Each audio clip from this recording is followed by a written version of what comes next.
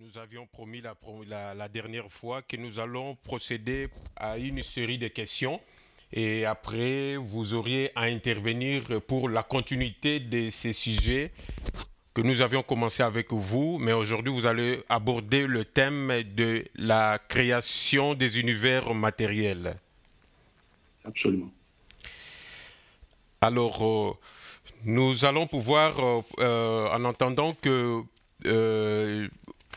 je vous passe la parole en entendant que je suis en train d'apprêter, juste pour rafraîchir nos téléspectateurs un peu la mémoire de ce que nous avions parlé après. Et puis après, nous allons procéder pour toutes ces questions que nous avions répertoriées. À vous la parole depuis Bruxelles. Merci, M. Makaya, de me passer la parole. Chers amis, chères femmes et hommes de la bonne volonté, nous ne sommes pas en train de jouer. Vous pensez et vous savez, certains d'entre vous en tout cas, ils savent que nous sommes à la fin des temps des nations. Nous sommes à la fin des temps des nations. Il faudrait que chacun d'entre nous se pose des questions existentielles. Voilà pourquoi le Fils de l'homme, par la prière de Maître Yoshua a dit qu'au temps des fins des nations, le Fils de l'homme viendra et il nous rappellera sa parole, la parole du Fils de Dieu.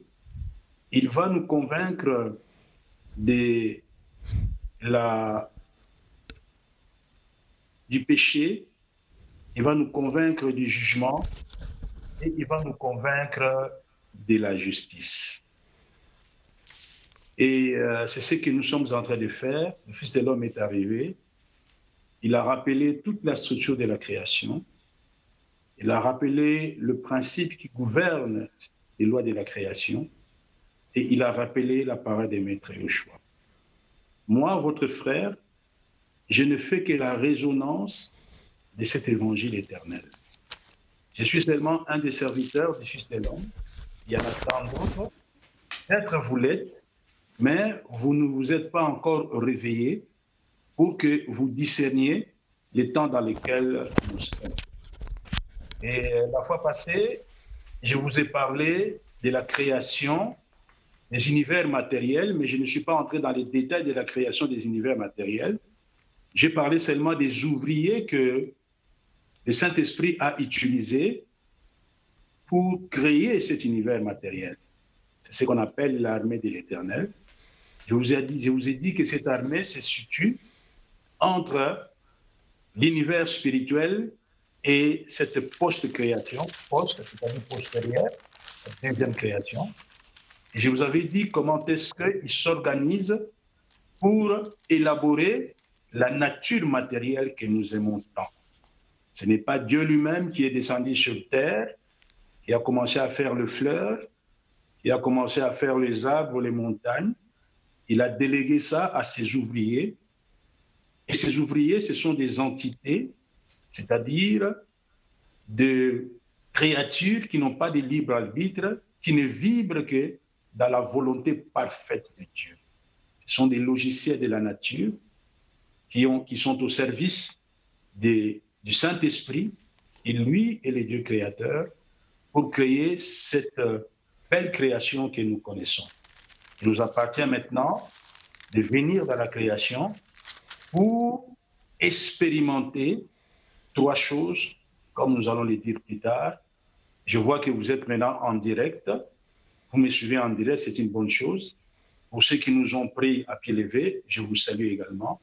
Et je rends la parole à M. Makaya pour des questions sur ce que nous avons enseigné la fois passée, pour me permettre de mieux m'extérioriser, de pouvoir parler clairement à tous nos frères, parce que l'important, ce n'est pas de compliquer le langage, mais c'est de pouvoir, avec un langage simple, pour que ce message soit accessible à tout le monde, parce que d'abord, je m'excuse, je parle dans une langue d'emprunt, mais nous parlons dans ces langues d'emprunt pour permettre à tous nos amis des Caraïbes, du Pacifique et l'Afrique centrale de pouvoir nous suivre.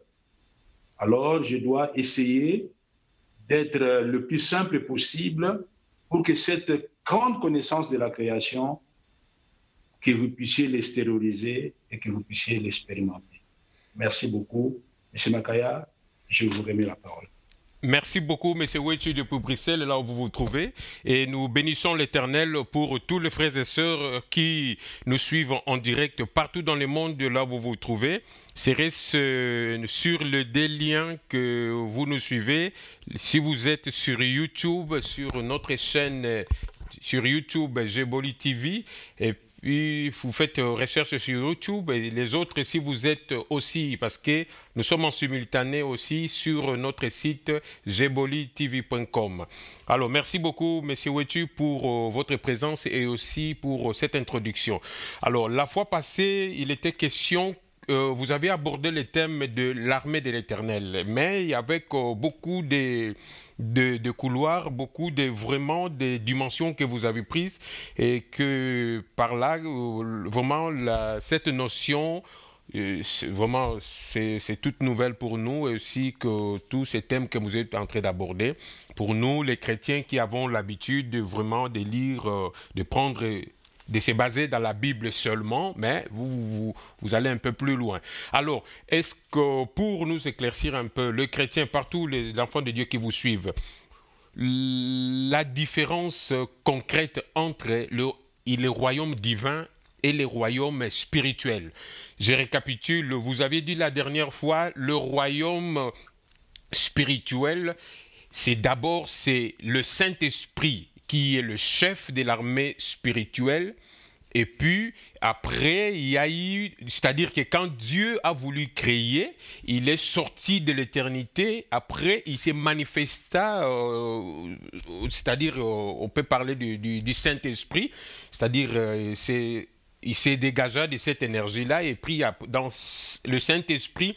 Et cette partie-là, vous l'avez signifié, vous nous avez fait comprendre que c'est le royaume spirituel qui est composé de cette maison où habite le Saint-Esprit et les esprits qui sont proches de cette maison. Il y a aussi des esprits qui sont légèrement loin de cette maison et puis il viendra aussi nous autres, c'est-à-dire les graines des esprits, comme vous l'aviez dit, qui fait la création que nous sommes aujourd'hui. La différence entre le royaume spirituel et le royaume divin. S'il vous plaît, monsieur. Merci, monsieur Makaya. Vous savez, la Bible dit que Dieu est lumière.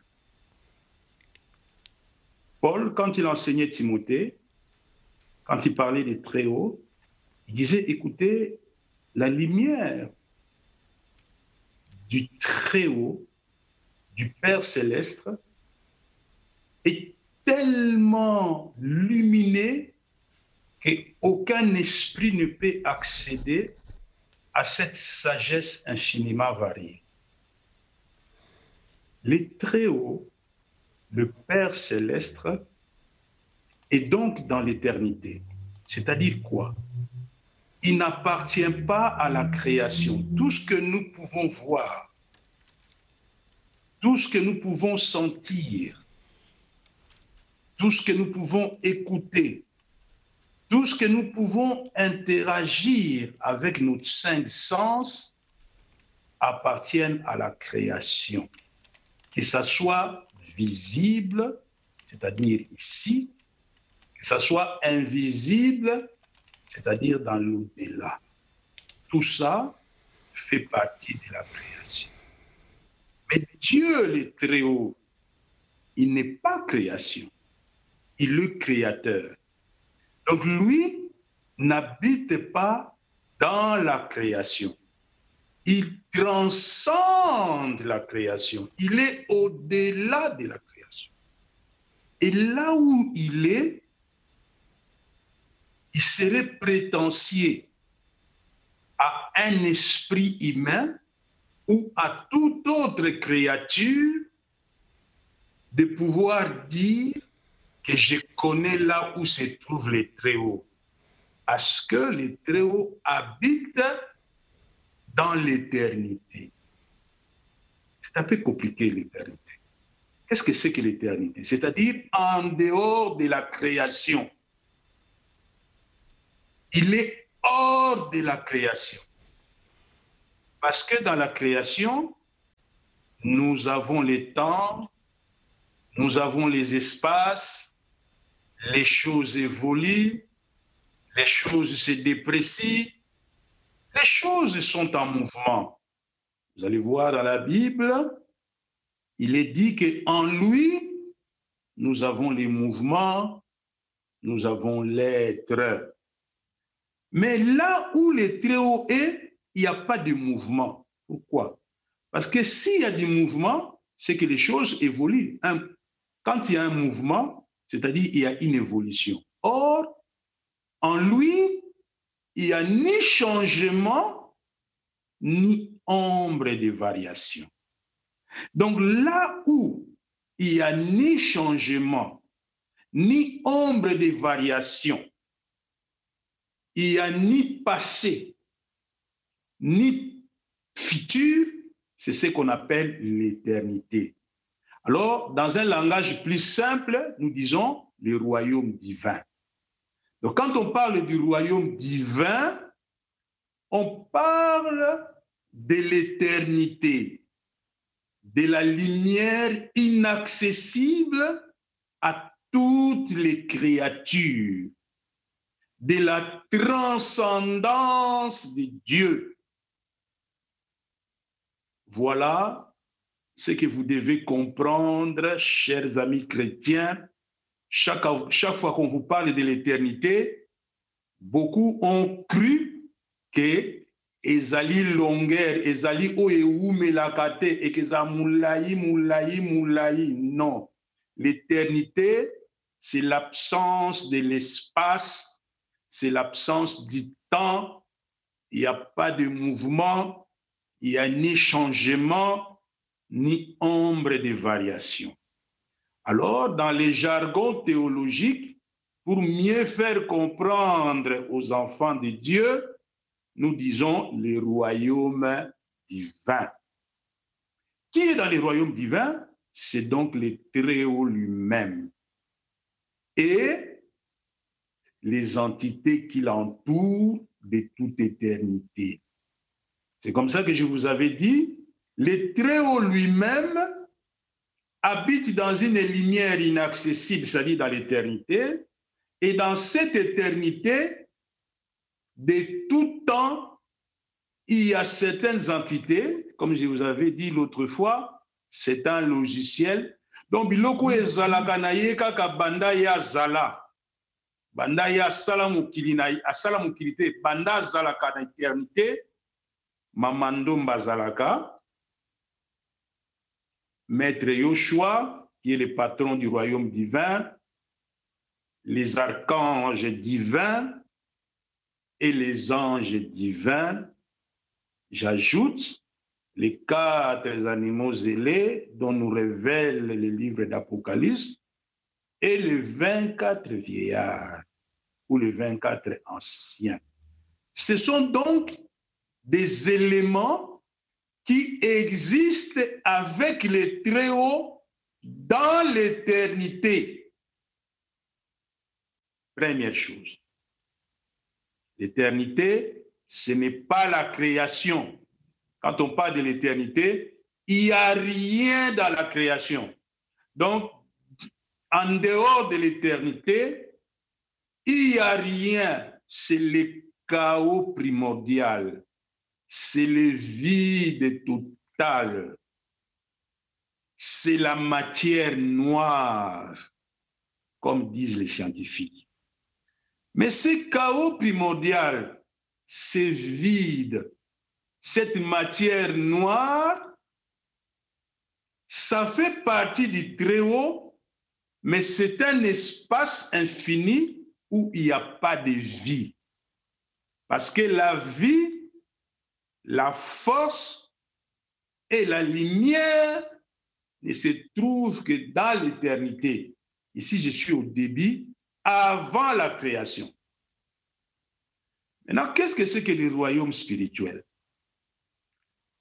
Quand Dieu le Très-Haut, le Père céleste, était dans son royaume que nous ne pouvons pas comprendre, à un moment donné, il a dit, je vais me manifester, je vais crier. Je vais aller donc là où il y a le vide, que la Bible appelle, il y avait du vide à la surface de la terre, je vais commencer ma création pour que je me manifeste. Qu'est-ce qu'il a fait? Il est sorti de l'éternité. Moi et toi, nous ne savons pas l'éternité, ce que c'est. Alors, quand il sort pour la première fois de l'éternité, c'est un homme qui apparaît. C'est un homme qui apparaît, l'homme qui vient de l'éternité. Donc, la première des manifestations du Très-Haut, c'est un homme. Un jour, au début de la création, un homme est sorti de l'éternité. Et cet homme-là, c'est le Saint-Esprit.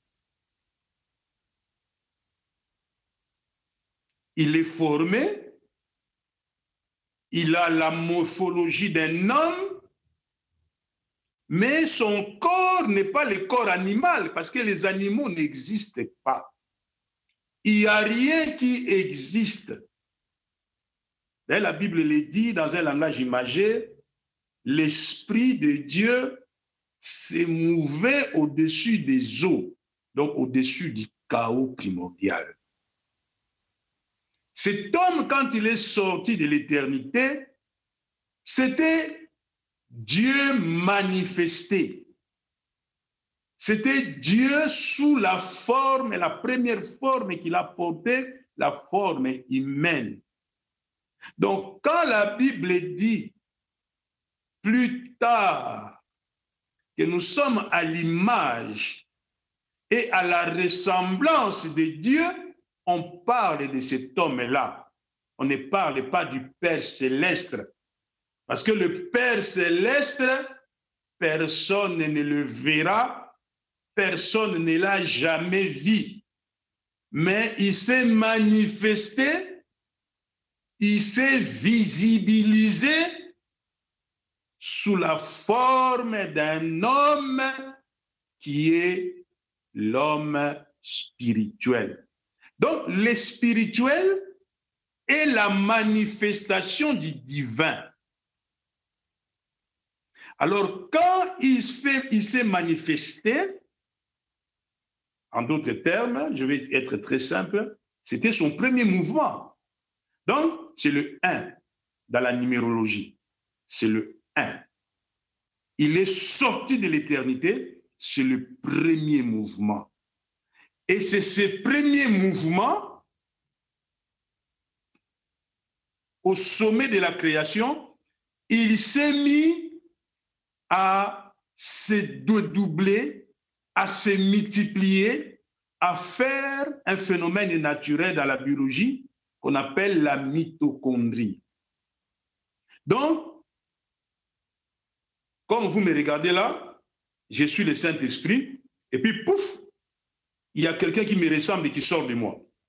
Il y a d'autres créatures qui commencent à sortir de moi. La mitochondrie commence à se créer. C'est comme ça que Dieu a fait les choses. Dans les royaumes spirituels, c'était la mitochondrie. Donc, les premiers êtres, les premiers esprits qui sont sortis de cet homme-là, le Saint-Esprit, c'est comme les cellules humaines se multiplient. Il s'est mis à se multiplier. Et nos ancêtres Louba savaient cela. Il y a très longtemps. Parce que je vous expliquerai plus tard que l'humanité a commencé en Afrique.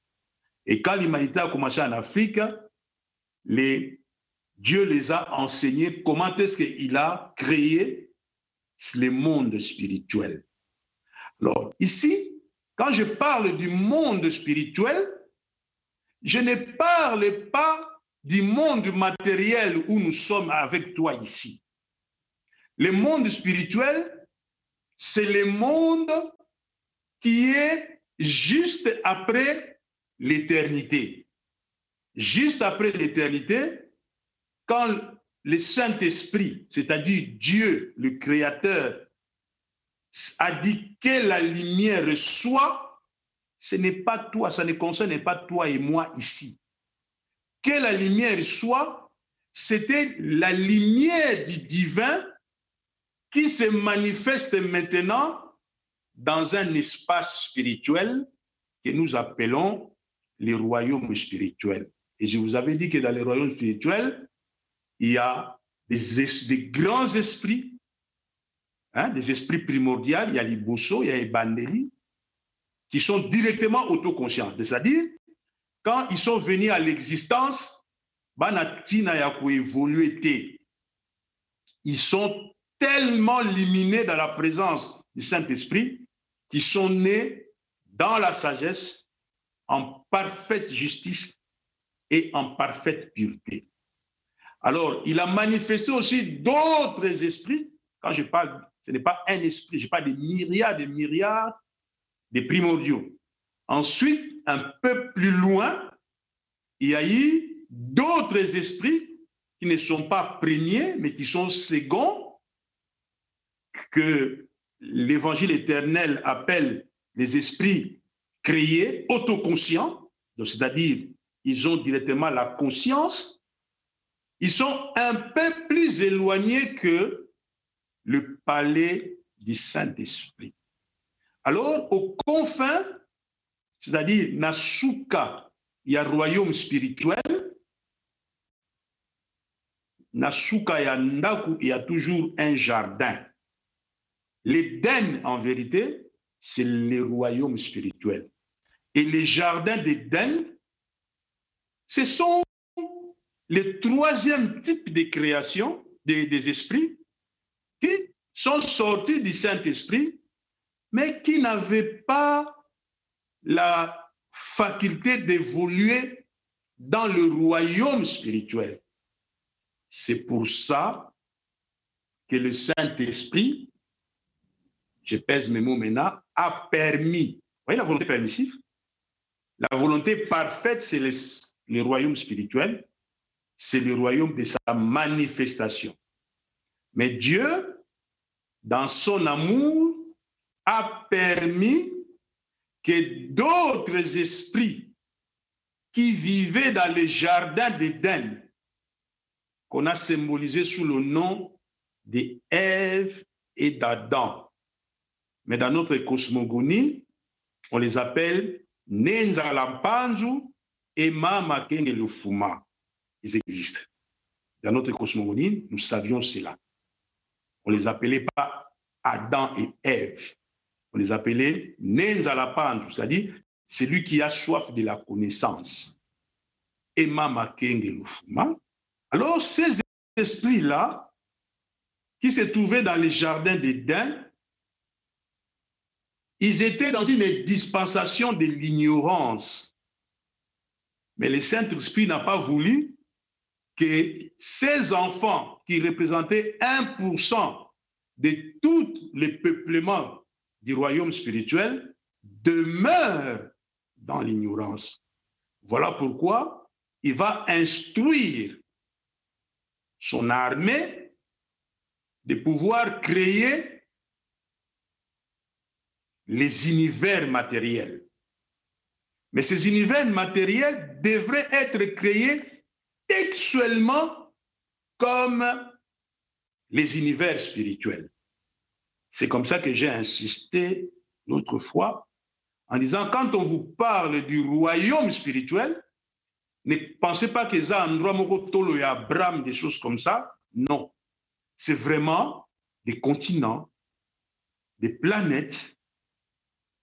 Il y a tout. Il y a des arbres.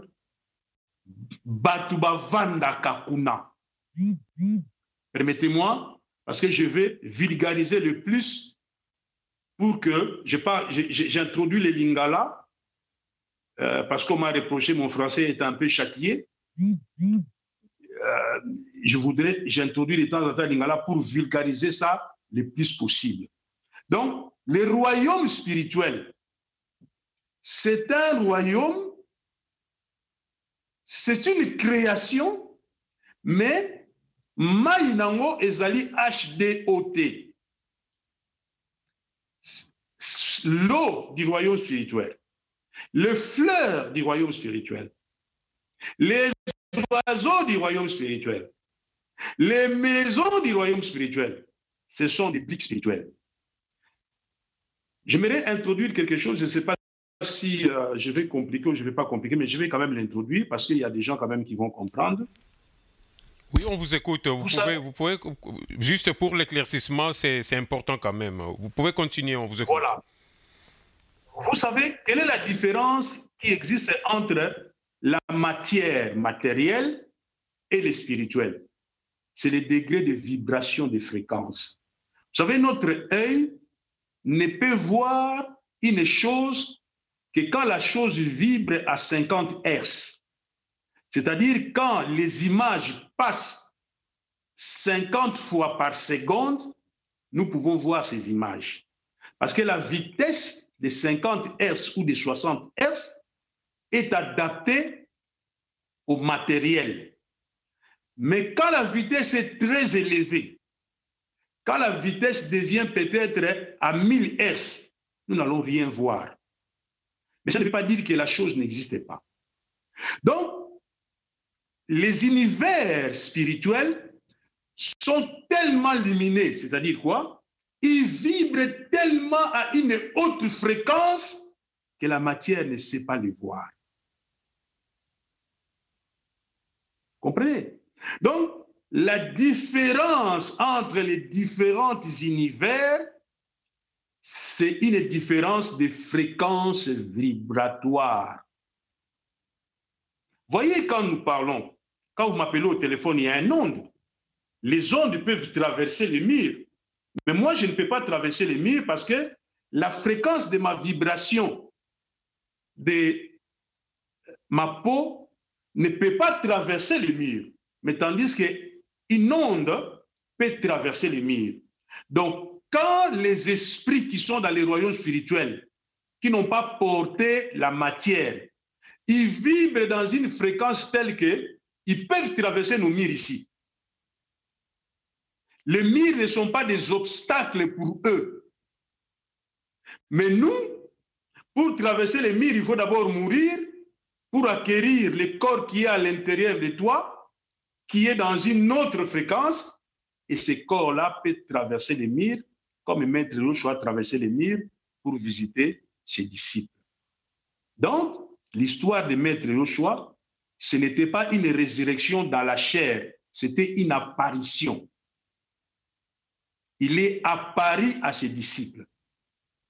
Parce que quand la chair est ressuscitée comme Lazare, la chair doit mourir de nouveau. Mais quand c'est une apparition, c'est différent de la résurrection. C'est-à-dire qu'il était dans un corps qui avait une autre fréquence vibratoire. Donc, nos amis, les primordiaux ou les seconds esprits qui sont dans le royaume spirituel, c'est un royaume de la lumière du Très-Haut lui-même, un royaume créé à partir de la mitochondrie. Maintenant, vous connaissez les termes, c'est-à-dire il se reproduit, du Saint-Esprit, et ce royaume est éternel. Dans quel sens? Mais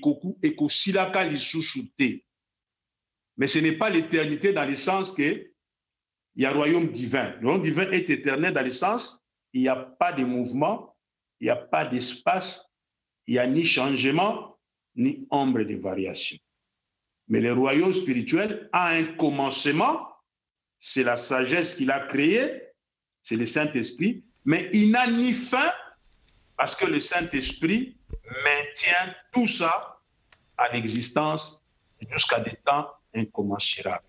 Mais nous autres, les graines d'esprit, les troisièmes esprits qui sont sortis du Très-Haut, nous étions des graines. Souvenez-vous de la parabole du semeur. Tout ce que Maître Yoshua disait, il ne s'agit pas de semer dans les ASBL, de semer ceci, de semer cela. il s'agit de compréhension de l'univers. Donc, il y a des graines, c'est-à-dire il y a kokoli, il y a manga, il y a des esprits qui ne sont pas encore arrivés à la maturité. Ces esprits-là devaient être sémés dans un endroit plus faible, dans un endroit à une fréquence vibratoire qui leur correspondait, afin qu'eux aussi, par l'expérience, comme on va le voir, puissent acquérir la maturité spirituelle. Donc nous sommes venus ici pour étudier. La post-création, c'est une école. C'est une bourse d'études que nous avons reçue pour étudier depuis l'école maternelle jusqu'à ce que nous serons baptisés du Saint-Esprit. Et ceux qui seront baptisés du Saint-Esprit, ceux qui auront terminé leur école, qui auront acquis la sagesse, qui auront acquis la maturité, qui auront acquis la pureté, c'est ceux-là seulement qui vont rentrer dans le royaume spirituel pour vivre avec les aînés et le Saint-Esprit de toute éternité. Merci beaucoup, Monsieur Koumani, pour cet éclaircissement. Alors, je vais lire un passage de la Bible dans les Actes des Apôtres, chapitre 7. Je commence au verset 48, disons, chapitre 7, verset 48. Actes des Apôtres, chapitre 7, verset 48. Il est écrit ceci. Oui. Mais le Très-Haut n'habite pas dans ce qui est fait de mains d'hommes, comme dit le prophète. Voilà. Le ciel est mon trône et la terre mon marchepied. Quelle maison me bâtirez-vous, dit le Seigneur, dit le Seigneur. Je peux m'arrêter même par là. Alors, ici, c'est dans les Actes des Apôtres, c'est comme si c'est une question qu'on se pose, ou par cette réalité que vous êtes en train d'expliquer, et que c'était dans l'amour de Dieu qu'il a voulu pour manifester, c'est nous autres, et c'est d'autres créatures dans le monde, dans le royaume spirituel, et qu'il a quitté l'éternité pour venir vers nous. Donc, et c'est ce qui est aussi prêché dans l'évangile éternel, que Dieu a quitté l'éternité, il est venu vers nous, mais ici nous rentrons un peu dans cette résonance de l'évangile éternel, donc il y a un peu de différence. Et c'est important que les gens qui nous suivent, qu'ils comprennent cela, parce que nous avions toujours, il y a les choses nous ont toujours un peu été présentées en gros, mais là vous rentrez vraiment dans les détails.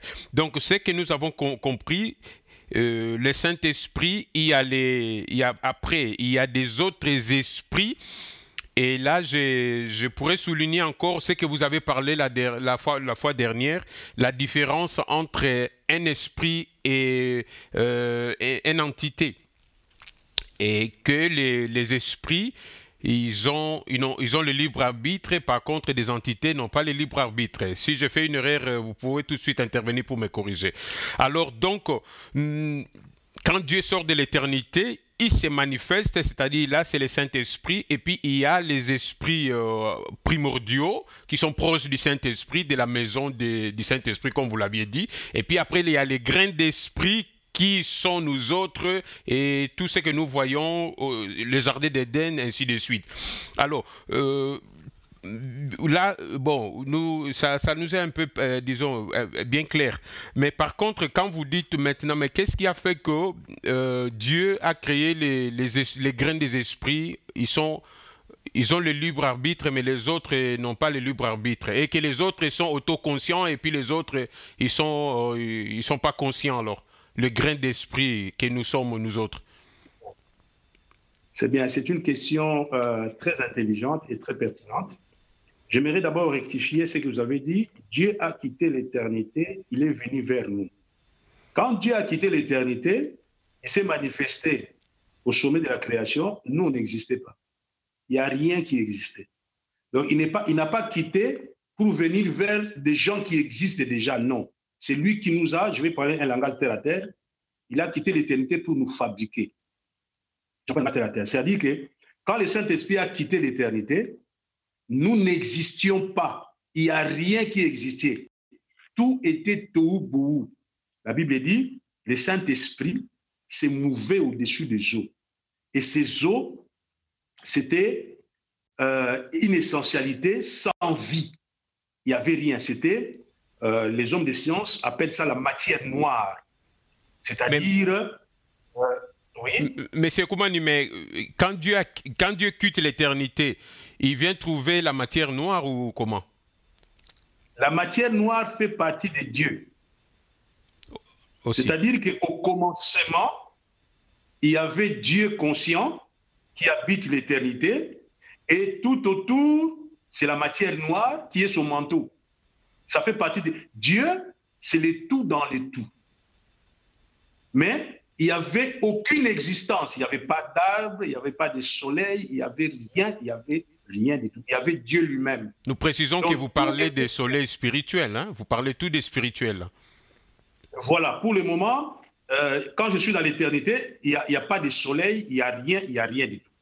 Maintenant, Dieu, qui fait son premier mouvement, il quitte l'éternité comme vous voulez. Il est sorti de l'éternité pour créer les soleils, pour créer les planètes, pour créer les arbres, pour créer, je suis dans le spirituel, je ne suis pas encore dans la matérielle. Alors, quand il quitte, comment est-ce qu'il a créé? Il a fait la mitochondrie. C'est-à-dire, tout est sorti de Dieu. Rien de ce qui a été dans le royaume spirituel n'est venu à l'existence sans lui. Tout, même la terre dans le royaume spirituel est sortie de lui. Tout, absolument tout, est sorti il est la source, l'unique source. C'est lui qui a fait sortir tous les cosmos spirituels, toutes les constellations spirituelles, est sorti du Saint-Esprit. Tout a été créé par lui.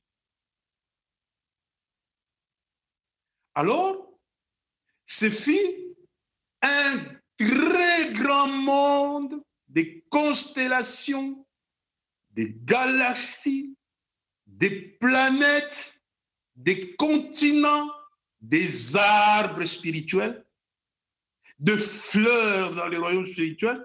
Les fleurs que vous voyez ici, il n'y a aucune beauté hein, par rapport aux fleurs qui sont dans le royaume spirituel. Hein.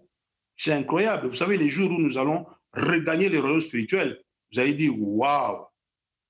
Les fleurs chantent dans le royaume spirituel. Ils émettent des sons à la louange du Très-Haut.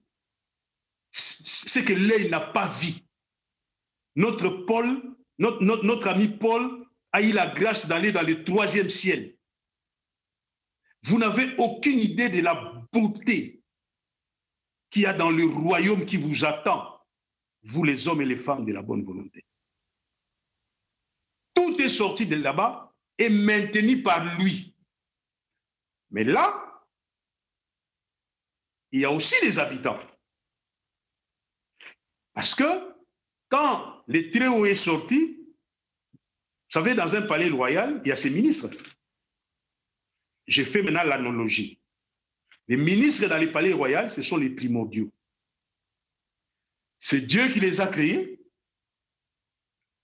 autoconscients. Ils n'ont pas besoin, quand je dis autoconscients, c'est-à-dire qu'ils n'ont pas besoin de venir ici, dans la matière, pour acquérir la sagesse. Ils sont nés sages et autoconscients. Ce que nos ancêtres Louba appellent les seigneurs. C'est-à-dire ceux qui sont autour du Saint-Esprit. Quand je dis autour, ne prenez pas à la distance de 10 mètres. Hein. C'est vraiment, ils sont très éloignés, mais c'est les premières apparitions qui sont les ministres du Très-Haut dans son gouvernement. Et après, il y a les deuxièmes esprits qui sont aussi autoconscients, Quand je parle de l'autoconscience, je parle qui n'ont pas besoin de venir ici pour apprendre Jésus, etc., etc. Ils sont glorifiés. La glorification, c'est quoi? Dans la Bible, vous connaissez, la glorification, c'est quelqu'un qui ne sait plus faire le péché. C'est-à-dire quelqu'un qui passe dans les royaumes spirituels, Dieu les glorifie, il ne sait plus faire le péché. Mais eux, ils sont nés sans péché directement. Mais il y a des esprits, des graines d'esprit, qui, eux, existent, ils ont des talents, certes, mais ils doivent cultiver leurs talents. D'où ta question, mais pourquoi? Eux, ils sont très loin et ils existent. Mais ça, je vous renvoie à l'effet naturel. Vous savez, si la lumière est ici, chez moi, vous allez voir à 100 mètres, la lumière continue à lui. Quand vous avancez vers 200 mètres, il n'y a pas de lumière. Et quand vous allez à 3 km, cette lumière ne s'est plus lui.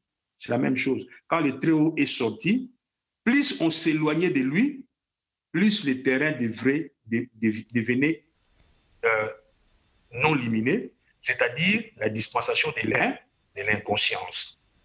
La dispensation, c'est-à-dire qu'ils sont nés tellement à des distances très loin du palais royal.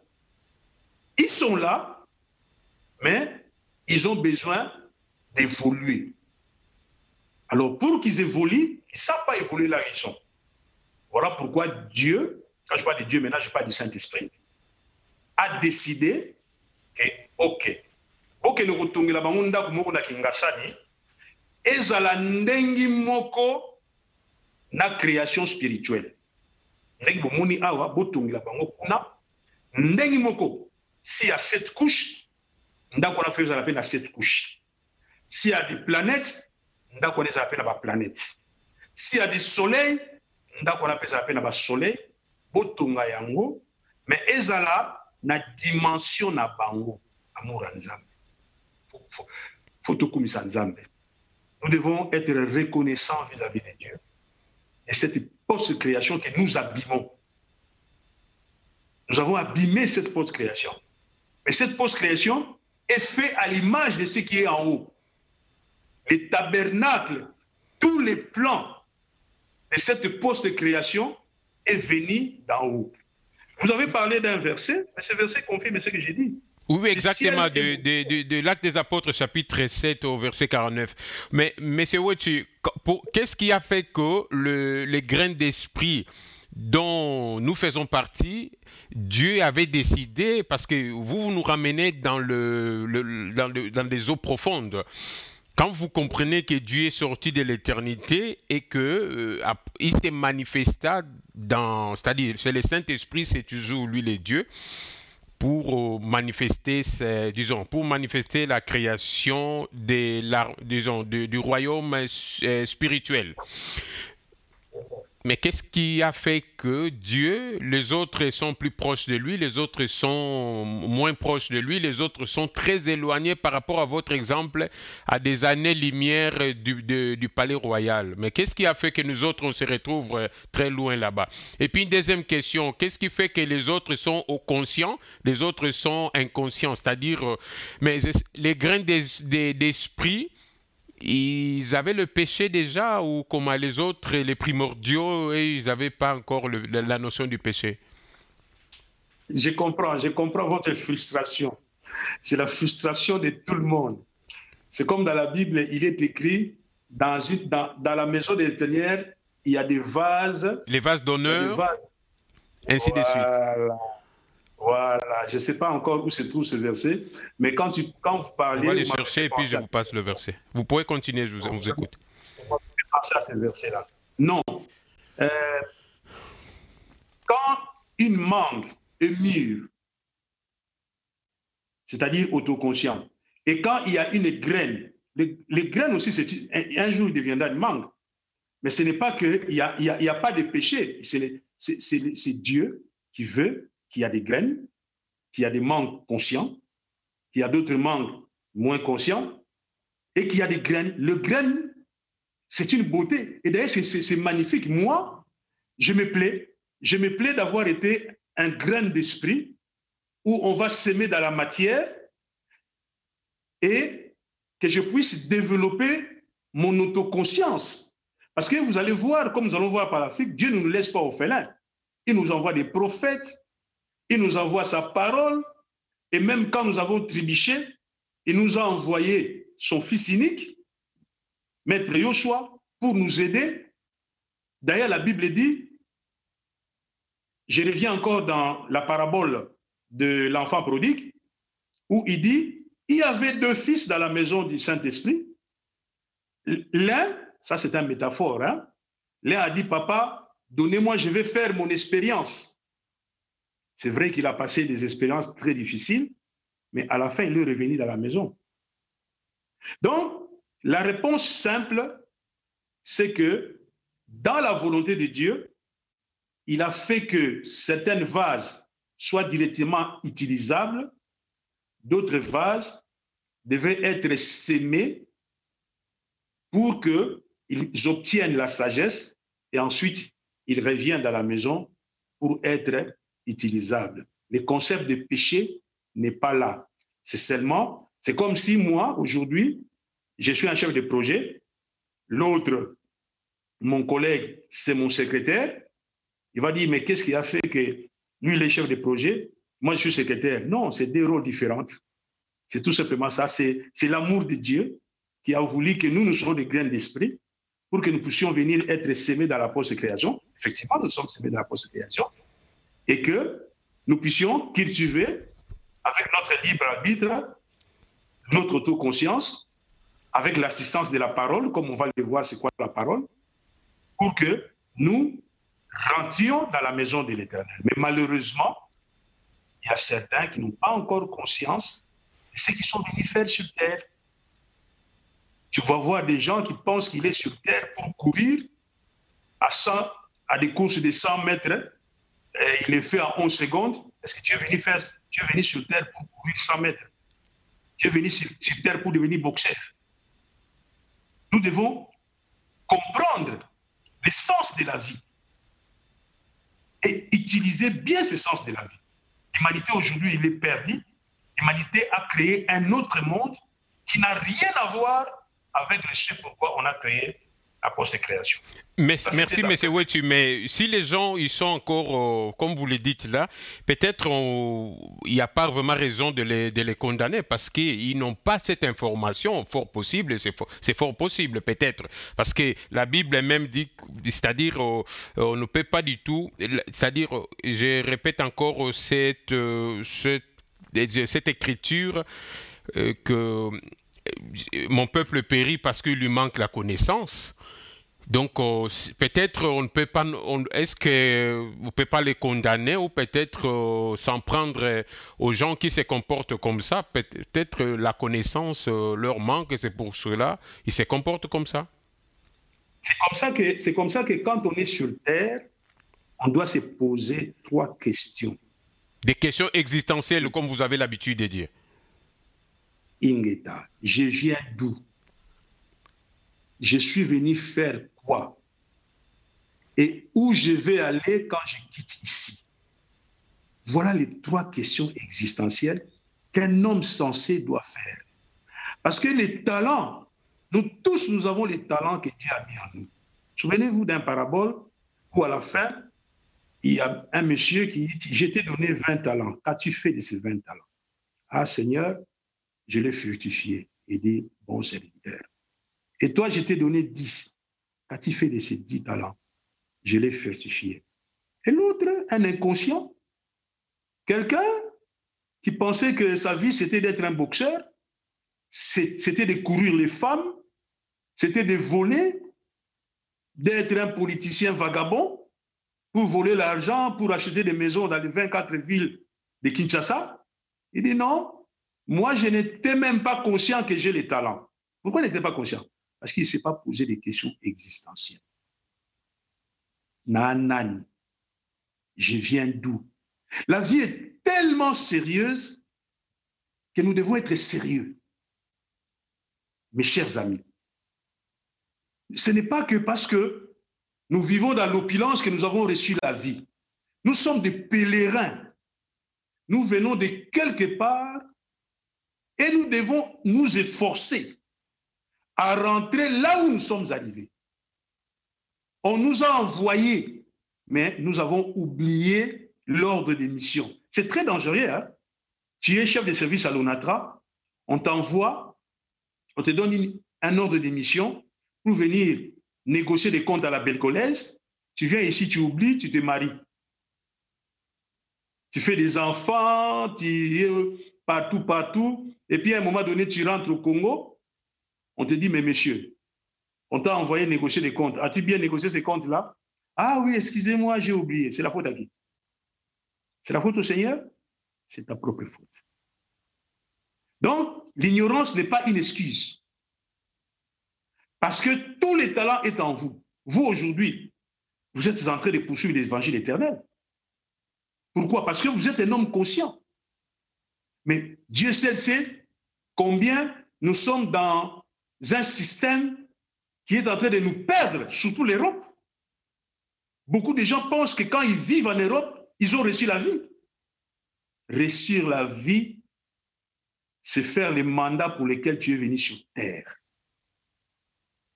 Et pour ça, tu dois te poser des questions existentielles. Je viens d'où? Donner un sens à ta vie, ce n'est pas dans l'avoir. Parce que nous sommes des esprits. Mais Mikokoli, nous devons maintenant créer une personnalité céleste pour que nous puissions revenir au ciel. Merci beaucoup. Très important. Merci beaucoup, M. Ouetu, pour cet éclaircissement. Alors, le passage que vous disiez tout de suite, c'est le passage de 2 Timothée, chapitre 2 au 20e verset. Je peux lire en entendant pour vous aussi. Et alors, il est écrit ceci: dans une maison, il n'y a pas seulement des vases d'or et d'argent, mais il y en a aussi des bois et des terres. Les uns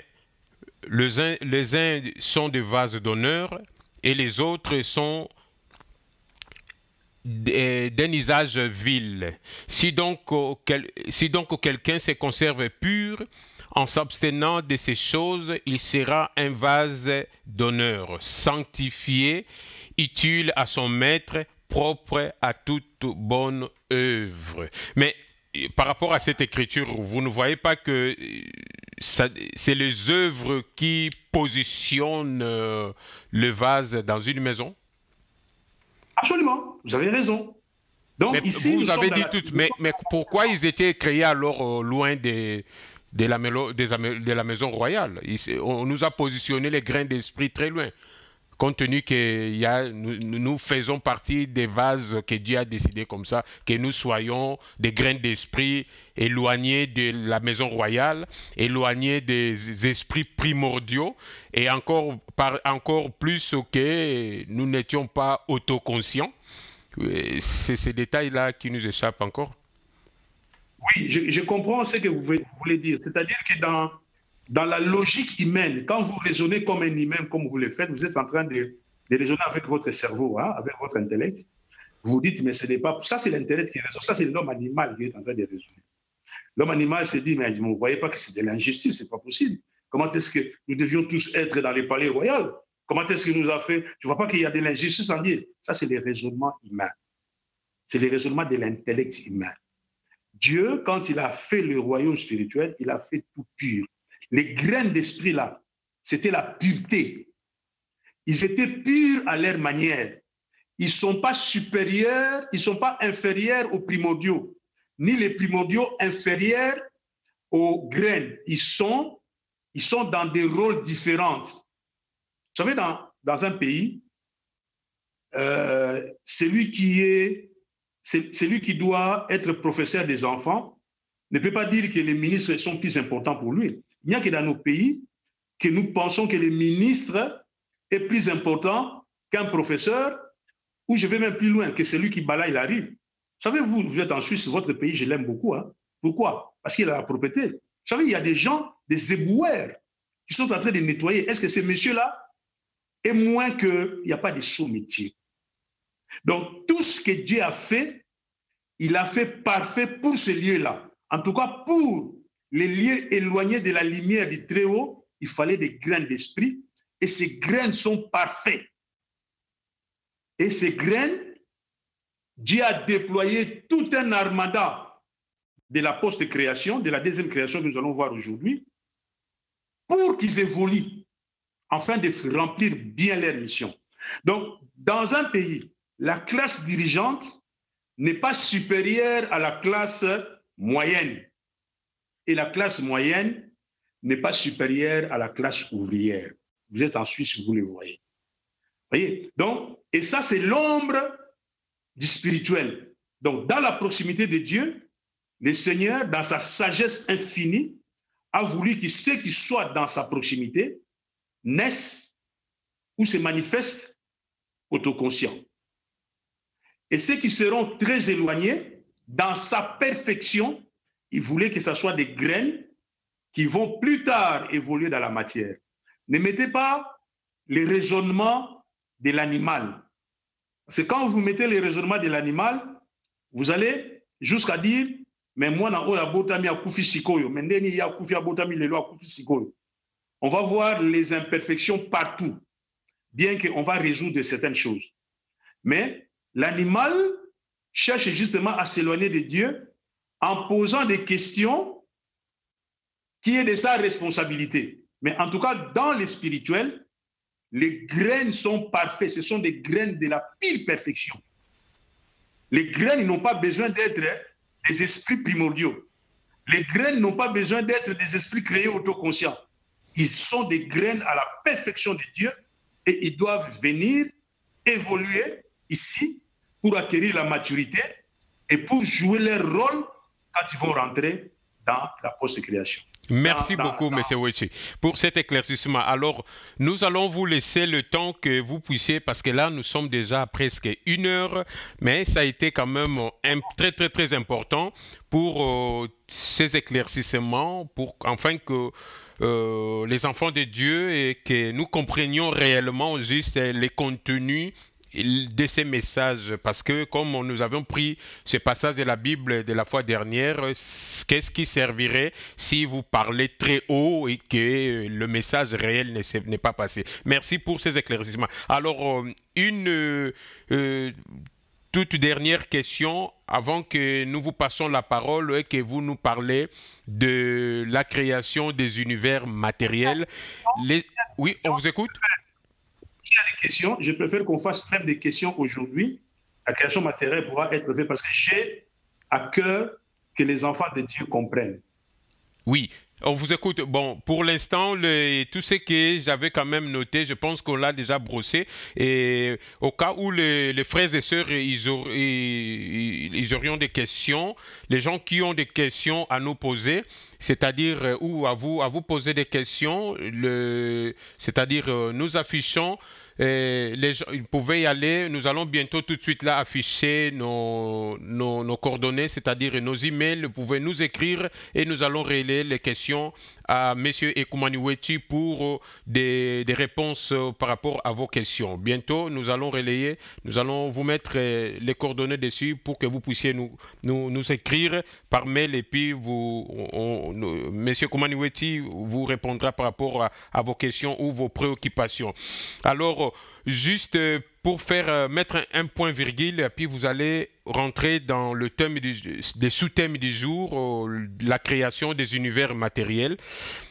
Quand vous parlez des anges, c'est-à-dire des Michael, puis l'ange apparu à Marie, alors l'ange est représenté comme un envoyé, mais ils viennent d'où? Ils sont de quoi? Des royaumes divins dans l'éternité, où ils viennent des royaumes spirituels, où ils viennent parmi les primordiaux qui sont proches du palais royal. Alors, où pourrions-nous situer les anges?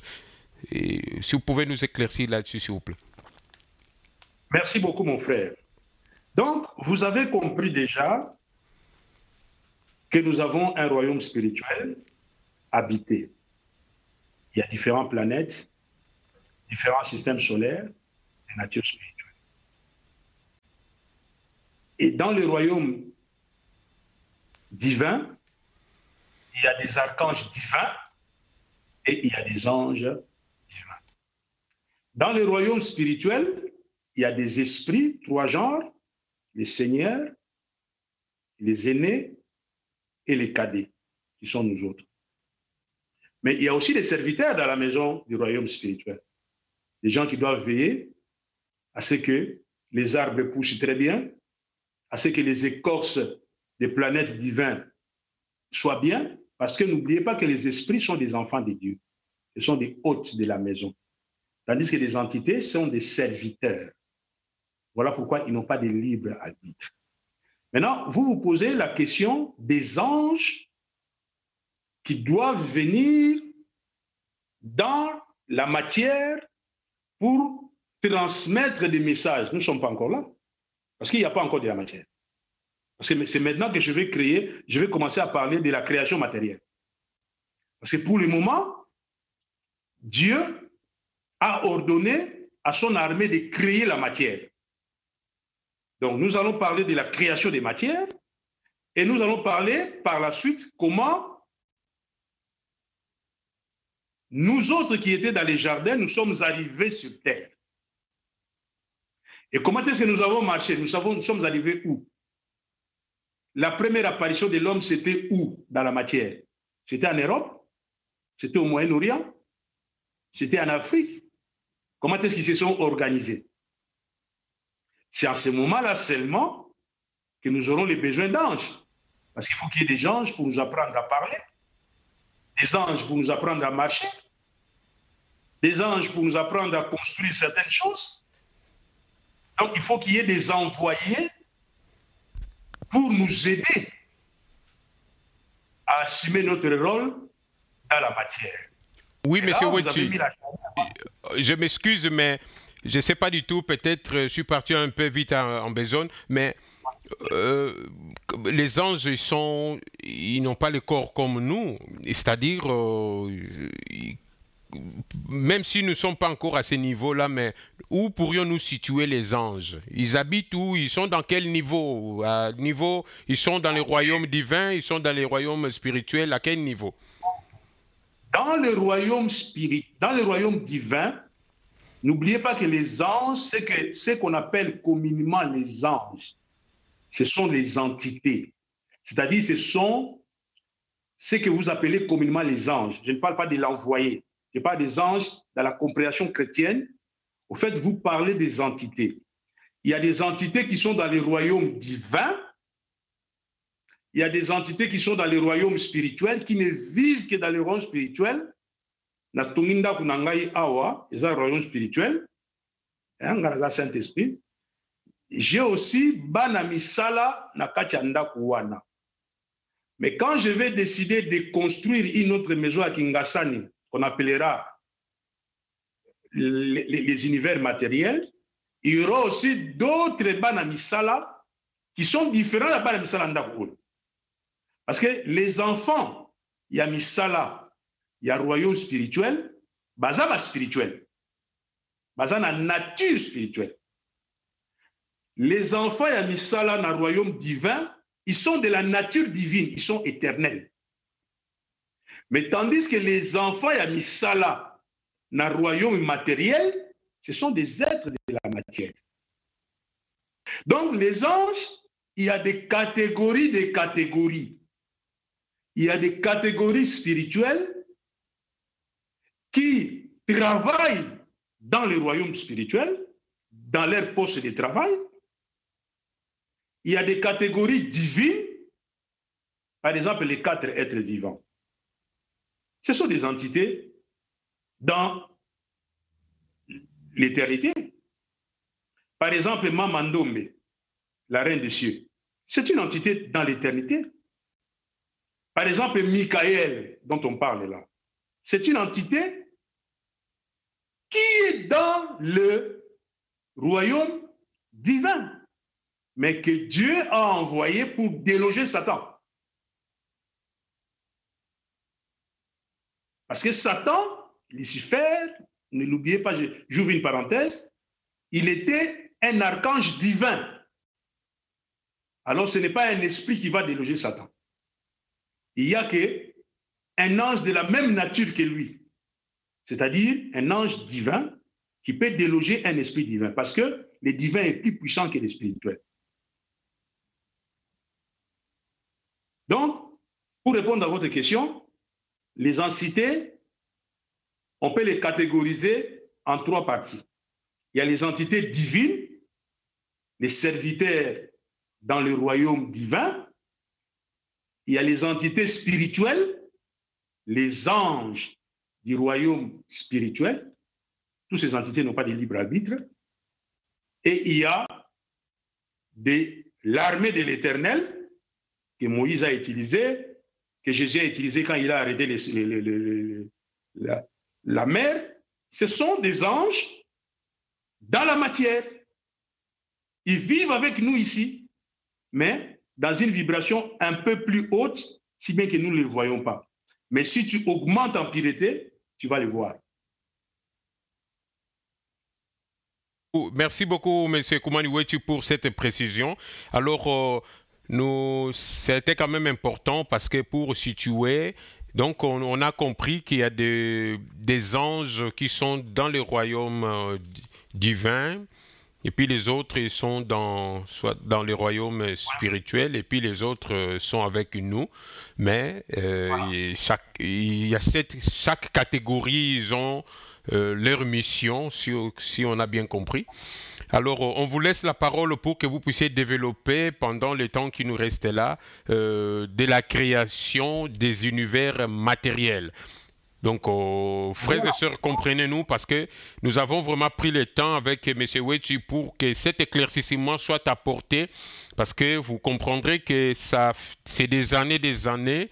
Nous, les chrétiens, on nous a toujours parlé des choses un peu en gros, mais M. Koumaniwechi, il vient avec une autre révélation, comme la révélation elle est progressive, pour nous apporter tous ces enseignements. Donc, on vous donne la parole depuis Bruxelles pour nous parler de la création des univers matériels.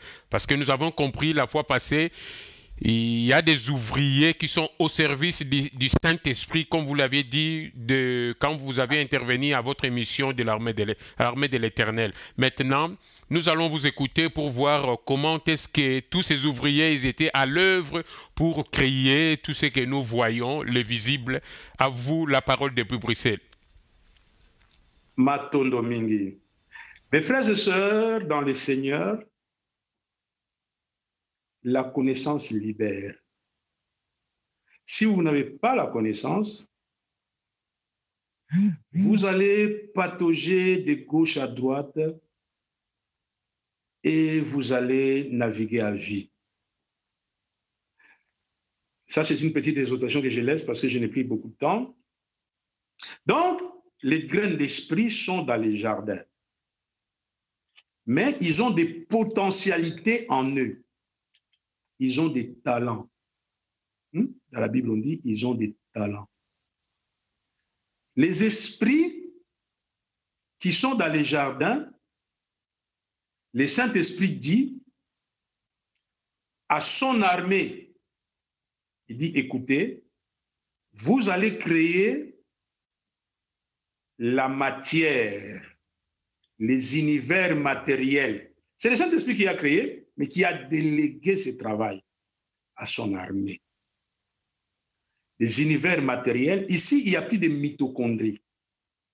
Ici, c'est un travail qui est délégué au chef des anges qui sont dans l'armée de l'Éternel, c'est-à-dire entre la création spirituelle et la matière. Mais à l'époque, la matière, il n'y a rien. Dans la matière, il y a les théoubous. Alors, ces anges sont là. Maintenant, ils prennent les plans parce qu'ils doivent créer. Ils doivent créer. Dans la cosmogonie africaine, on dit Nembumbaloa s'est mis dans un état de concentration et il a visionné l'espace où il devait créer et il a prononcé une parole du pouvoir. Mais tout ça, c'est très compliqué pour lui. je vais les rendre plus simples, selon votre compréhension, en fonction de la Bible dont vous avez. Donc, maman, quelle est ce maman-là? C'est l'armée de l'Éternel. Il a besoin de deux choses pour créer. Il a besoin des matières premières, parce que quand vous voulez créer quelque chose, il faut des matières premières, et il faut un plan. D'où viennent les plans? Les plans viennent de nos aînés, et qui vivent dans les royaumes spirituels. Ils ont envoyé une maquette à l'armée, une maquette du royaume spirituel, pour qu'on fasse exactement la même chose, mais à une fréquence vibratoire très basse. Donc, ils ont la matière, donc ils disent, ah, ok, donc nous allons créer des univers à 7 étages. Parce que là, il y a 7 étages. Donc, premier univers, bakoko na biso babengaki yango mpemba kalunga, bino bakretien boyebi yango te, parce que vous, les chrétiens, vous pensez seulement que c'est cette matière où nous allons, où nous sommes, c'est ça, la matière. Non, la matière a 7 étages. Comme la création primordiale, la création spirituelle à 7 étages. Ils ont reproduit la même chose. Comme dans ma sœur, ma colatata Nzambe, na ndenge sika biso tozalaki, na jardin d'Éden, ils ont reproduit ça. Donc, ils ont créé le Pemba Kalunga, premier étage. Il y a des constellations du premier étage. Il y a des galaxies dans le premier étage. Il y a des planètes du premier étage. Il y a des continents. Il y a tout un tas de choses. Je vais vous expliquer ça par la suite, mais je suis en train ici de brosser d'abord les plans. Ensuite, dans le deuxième étage, quelle est la différence entre le premier étage et le deuxième étage? C'est la différence de vibration. Je l'ai expliqué au début de l'émission. Donc, premier étage, c'est une vibration très élevée. Deuxième étage, c'est une vibration moins élevée. Ensuite, ils ont créé le troisième étage. Le premier, le deuxième et le troisième étage, c'est ce qu'on appelle l'au-delà. Vous avez compris maintenant? L'au-delà, c'est les 3 univers, les 3 premiers univers de la matière. C'est ça l'au-delà. L'au-delà est d'une matière très subtile. Qui sont dans l'au-delà? Ce sont des âmes, parce que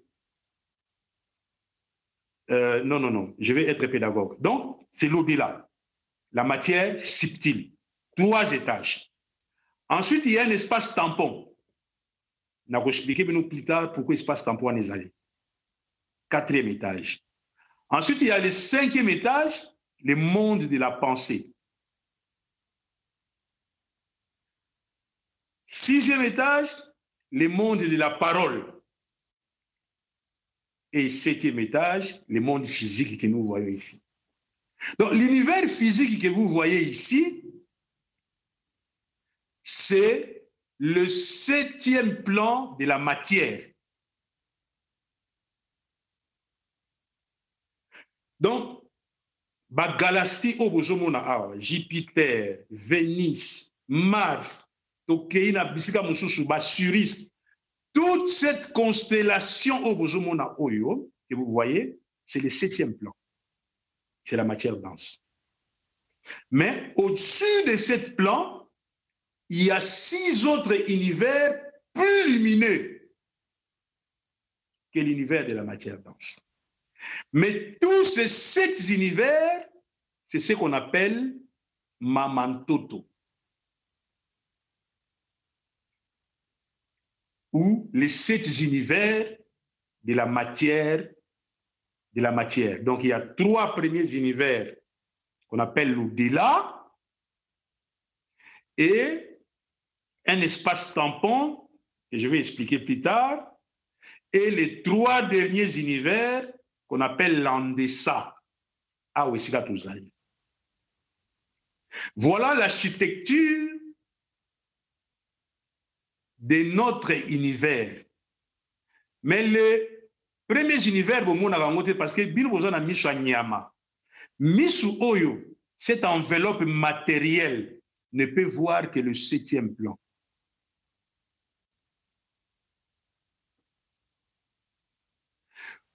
Pour aller vers le 2e plan, il faut Kufa. Il faut Lungwananzoto. Monsieur Koumani, pardon, est-ce que si vous pouvez continuer en français parce que les émissions sont suivies aussi avec pas seulement nos frères et sœurs lingalophones et beaucoup de frères aussi francophones hors de la République du Congo. Vraiment, ils en bénéficient aussi beaucoup de cette bénédiction, de cette grâce. Merci beaucoup. Vous pouvez continuer, merci. Parce que tout le monde me dit que j'ai un français châtié, difficile à comprendre. Non, on vous suit très bien, vraiment. Continuez, merci beaucoup. D'accord. OK. Donc, je disais que le 7e plan de l'univers matériel, c'est là où nous sommes. C'est ce qu'on appelle dans la Bible un jour Éphésus.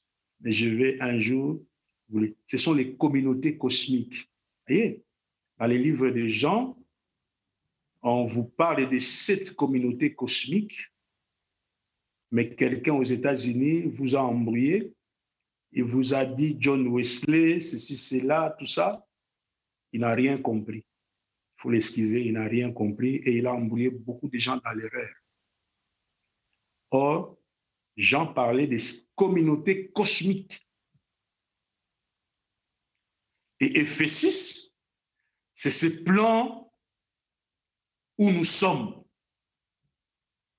Et le 2e plan après Éphésus, n'ayez pas peur. Je vais utiliser un terme qui fait peur aux chrétiens, mais c'est la vérité.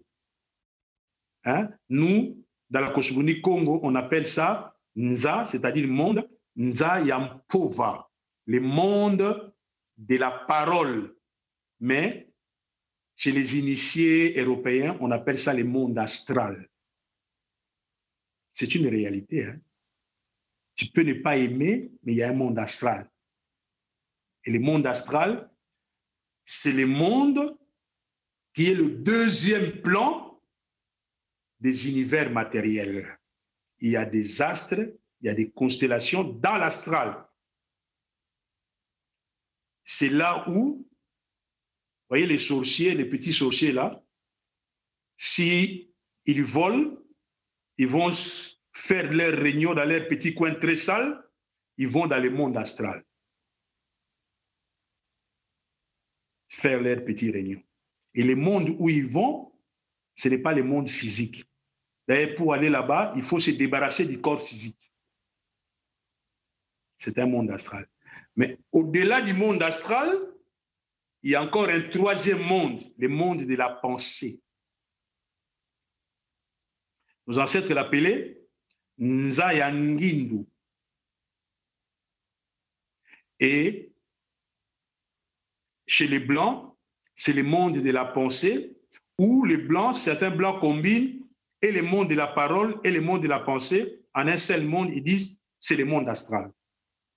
Après, il y a le 4e monde, et je vous avais dit l'espace tampon. Dans cet espace tampon, il y a des archives de Mouela Congo, c'est-à-dire tout ce que nous faisons dans la pensée, dans la parole ou dans les actes sont enregistrés dans ce 4e monde-là. Quand on dit leurs œuvres les précèdent, vous savez, vous parlez de la Bible, mais c'est toute une architecture. Hein? C'est toute une architecture, c'est une construction qui existe. Aujourd'hui, vous devez savoir ça. Donc, tout ce que vous émettez comme pensée, tout ce que vous émettez comme parole, tout ce que vous produisez comme acte est enregistré dans la sagesse Congo, on dit, dans les archives de Mouela Congo. Les autres disent les annales akashiques. Alors, c'est comme une douane. Vous ne pouvez pas passer dans l'au-delà si vous avez encore des dettes dans ces 4e plans-là. Si vous avez des dettes à ces 4 implants-là, vous n'allez pas passer. Si vous n'avez rien, si vous avez blanchi votre robe dans le sang de l'agneau, je vais expliquer ça plus tard, alors vous allez être une âme sous l'autel.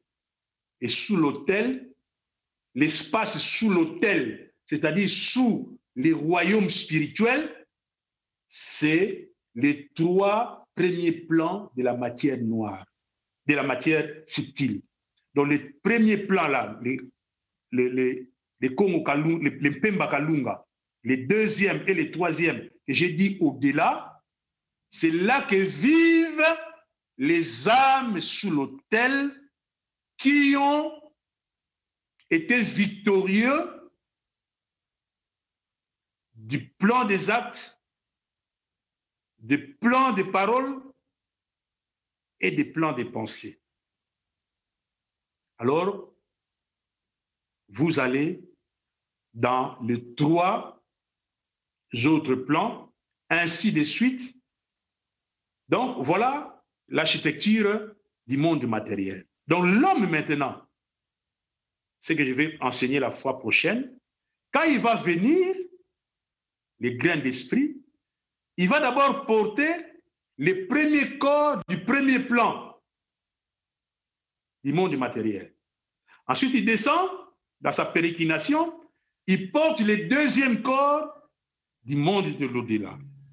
Ensuite, il porte le 3e, on lui fait un corps mental dans le 5e plan, dans le 5e univers, c'est là qu'il devient une âme vivante. Mais je vais expliquer ça tout ça en détail pour que vous compreniez ce que c'est qu'un âme, etc. Ensuite, il porte le corps astral. Et ensuite, maman et papa font l'acte sexuel, on lui fabrique un corps physique et il vient s'emboîter. Prenez l'image de l'oignon. Et l'oignon, il a plusieurs corps à l'intérieur. L'homme est exactement la même chose. Et quand il est ici, quand vous êtes là, M. Makaya, vous portez 7 corps en vous. En vérité, 9, mais pour des raisons pédagogiques, j'ai dit 7 corps en vous, parce qu'il y a 7 univers. Et votre expérience, vous devez vivre la pureté dans le corps physique, l'amour dans le corps physique. Vous devez aussi vivre la pureté, l'amour et la justice dans le corps physique. Mais il y a encore un 2e corps, le corps de la parole. Vos paroles doivent être pures. Vos paroles doivent être empreintes d'amour. Vos paroles doivent être des paroles qui reflètent la justice de Dieu. Ensuite, il y a la pensée, le corps de la pensée. Vos pensées doivent être pures. Vos pensées doivent refléter la justice de Dieu. Vos pensées doivent vibrer dans l'amour de Dieu. Quand vous avez vaincu les 3 premiers corps, alors vous êtes enlevé. Vous allez maintenant dans la matière subtile, dans votre 2e expérience. Là, vous pouvez quand même attendre les royaumes de paix sur terre.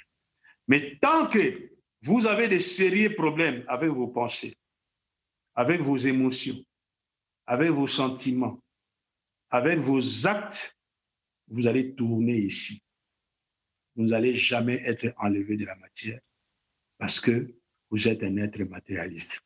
Je préfère m'arrêter là pour l'approfondir la fois passée. Et s'il y a des questions, je suis à votre disposition.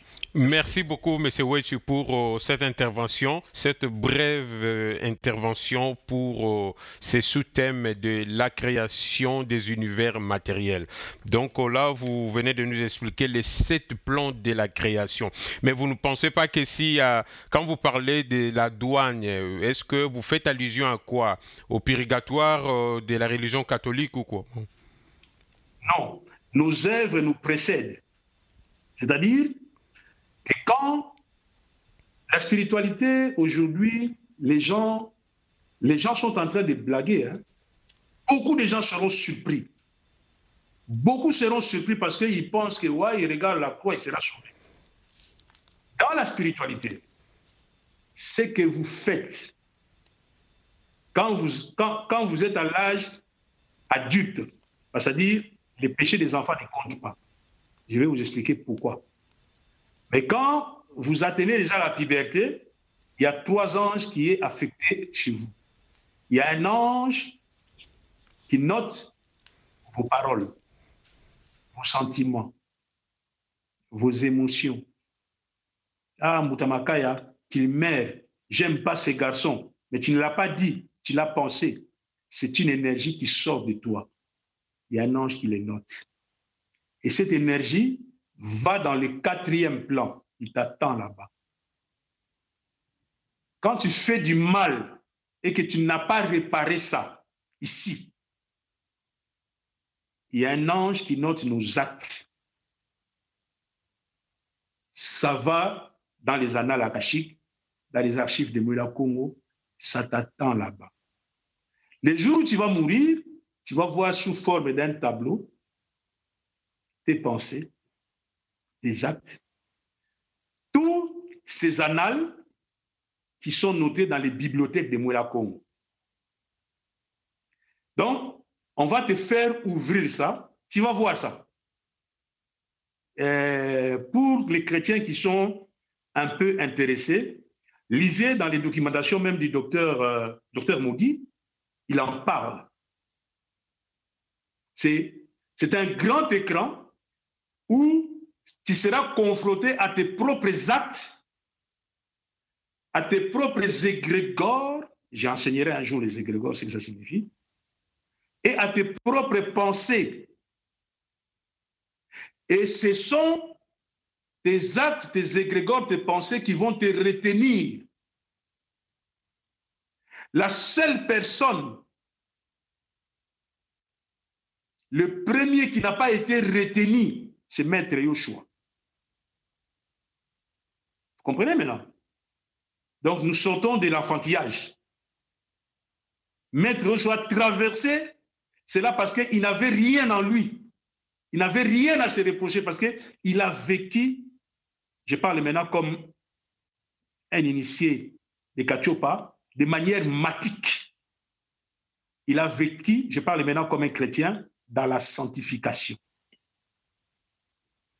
La spiritualité, c'est la sanctification. Vous devez sanctifier vos actes. Vos actes doivent exprimer 3 choses. L'amour, même quand vous faites la politique, il faut que vos décisions politiques soient remplies de l'amour, de la justice, de la pureté, nos pensées. Parce qu'il y a un corps qui permet de fabriquer des pensées. Ce corps-là, nous l'avons reçu quand nous avions fait la pérégrination dans le 5e univers.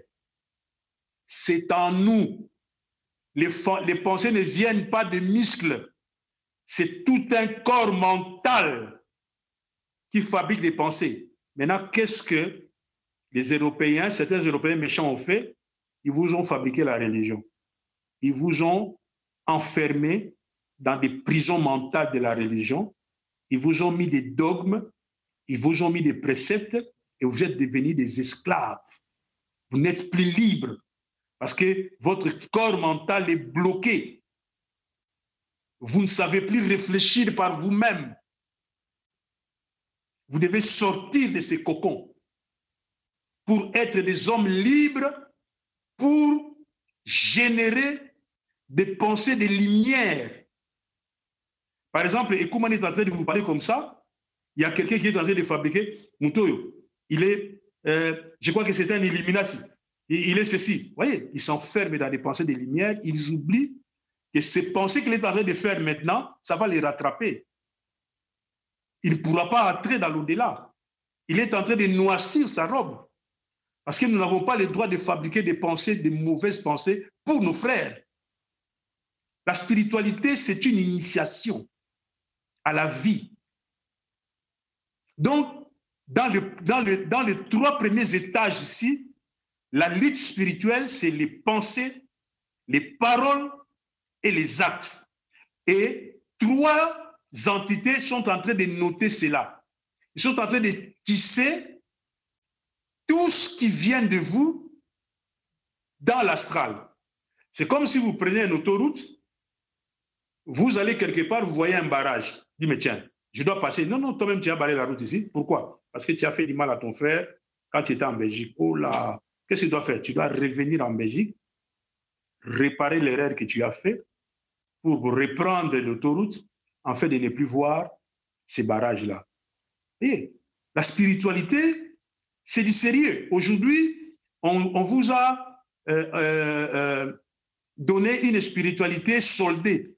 On a soldé la spiritualité, regardez sur la croix, tout est promis. Non, Jésus n'est pas venu vous faire ça. Il est venu vous éduquer, comme Ekouman est en train de vous faire. Soyez sérieux. Vous n'êtes pas encore sérieux. Les politiques, dans tous les domaines, il y a quelqu'un qui vole au travail, mais quand vous volez au travail, déjà, vous suivez vos pensées. Vous suivez vos actes. Au Kamati, bic, il y a travail, un bic du travail, vous le volez. Vous croyez que c'est anodin, mais on a noté ça. Mais quand vous avez de la bonne volonté, la lumière va vous aider. Ce n'est pas facile. Je m'adresse aussi à moi, mais vous devez comprendre que ce qu'on vous a enseigné dans le christianisme, qu'on a soldé, le salut, c'est faux. C'est une fausseté monumentale. Le salut n'est pas à solder. Parce que nous sommes arrivés sur terre pour devenir autoconscients. Donc nous devons soigner nos actes, nous devons soigner nos paroles, nous devons soigner nos pensées. Est-ce qu'avez-vous l'impression que les gens sont occupés à gérer leurs pensées? Et c'est comme ça que ça forme des immondices dans les annales akashiques, dans les archives de Moula Congo, et ça vous empêche, c'est vous-même, vous vous empêchez d'aller dans l'au-delà. Vous allez recycler. Hein? Vous allez recycler, et plus tard, on va parler de la recyclage, et on vous a encore menti en disant que le recyclage n'existe pas. C'est faux. Donc, vraiment, le christianisme venu de Rome, c'est un mensonge terrible. C'est quelque chose, je ne comprends pas pourquoi les gens peuvent être aussi méchants comme ça, mentir à tout un peuple de la sorte pour les empêcher d'aller dans le royaume spirituel. Mais Maître Yoshua Erezma a dit que le Paraclet viendra, il va rappeler ça, et vous allez voir ce que je suis en train de vous dire. La spiritualité que je suis en train de vous prêcher, c'est plus sérieux. Hein? Je pense que vous commencez à comprendre que c'est du sérieux. Ce n'est pas danser, sauter, tout ça. Non, c'est du sérieux. Les gens doivent être sérieux dans leurs actes, dans leurs émotions, même tes émotions. La Bible dit, et les sentiments qui étaient en Jésus-Christ. Lui qui existait sous la forme de Dieu, il n'a pas regardé à être l'égal de Dieu. Il s'est humilié lui-même. C'est pourquoi Dieu l'a souverainement élevé. Et la Bible nous appelle à avoir ces sentiments-là, sentiment d'humilité, un sentiment d'un homme humble qui veut produire dans ses pensées des pensées de lumière. Voilà pourquoi la Bible dit gardez pur le foyer de vos pensées. Parce que si vous pensez mal, vous ne pensez pas comme on pense dans le royaume spirituel. Il y a 3 choses que vous devez cultiver. L'amour, la justice et la pureté. La pureté, c'est le respect des lois de la création. Vous devez marcher dans l'amour dans votre corps physique. Vous devez marcher dans la pureté dans votre corps physique. Vous devez marcher dans la justice dans votre corps physique. Ça ne sert à rien de vouloir diriger les gens et voler leurs biens.